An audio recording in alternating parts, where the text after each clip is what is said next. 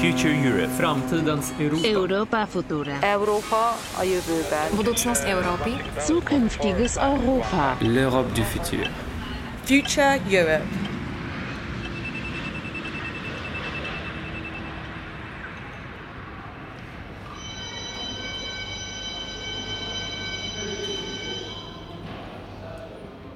The first day when we came in, at the end of the day, the children's committee came to me and told me, school is wonderful. We enjoy it here. The project is well done. And that was, for me, that was fantastic.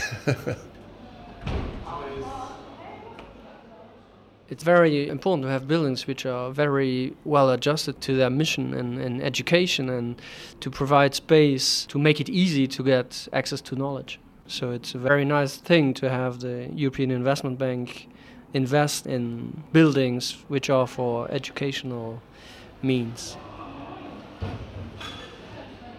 My name is Carlo Reckel. I work at the Administration for Public Buildings in Luxembourg, and I'm mainly responsible for energy consumption and building technology.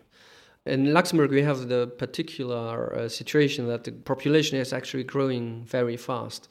We are actually right now at about 560,000 inhabitants, and every year there's about 15,000 more. So population growth means more children. Most of our funds and our big projects are in school buildings. Welcome to the EIB.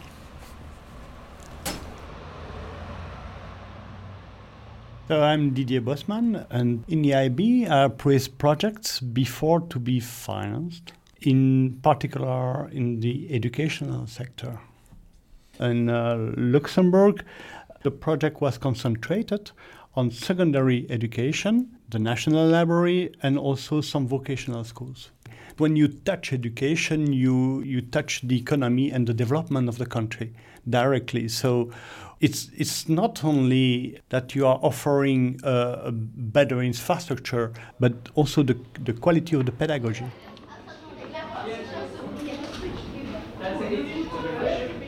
My name is Igen Paquet. I'm 18 and I am the Vice President of the Students' Committee of the Athénée. When you have a building with such a quality, you are always motivated in some way to learn and to tell yourself, okay, I have all the tools accessible to actually perform and try to outdo myself. It gives you a push, I must say. Originally, the Athénée was the first school in Luxembourg. It was in the city center. It was reconstructed on this side in the 60s. But it still is a very, very important school because it's the oldest. It's got quite a reputation. So right now we're looking at the rear facade of the building, which was rebuilt exactly as it was, using the same materials. We have a lot of local sandstone. At the time it was a very high quality example of 60s architecture. But we put in insulation, and of course the whole inside of the building has been completely renovated and refurbished, so people can profit from a very efficient modern building, and still the whole city isn't robbed of an old building which really meant something and is really quite a landmark. My name is Joseph Salentini. I was pupil here. I taught here. And since 12 years, 14 years, I am a headmaster. No? I am very happy that the facade is the same as in the 60s. Then inside, it is modern, and we have very good equipment, I must say. In every classroom, the interactive boards, connection to internet, computer on the desk. And of course, we have no more energetic problems. The temperature is good, not too hot in summer, not too cold in winter. And then the photovoltaic panels on the roof, all that is marvelous, yes.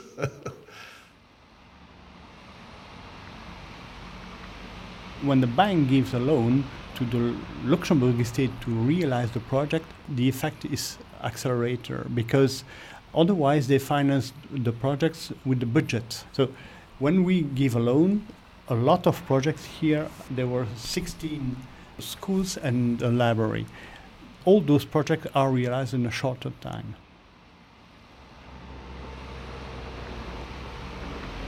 So this is the main entrance of the new National Library. You can see there is still work going on.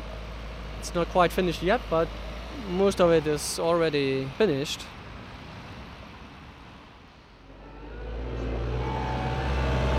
So they're very busy at the moment at our construction site at Kirchberg. It's shaped like a rectangle with a funnel-like entrance. So it calls you, it says to you, you're welcome, come in. It's kind of different from the other buildings because these are office buildings and this is a building really for the public.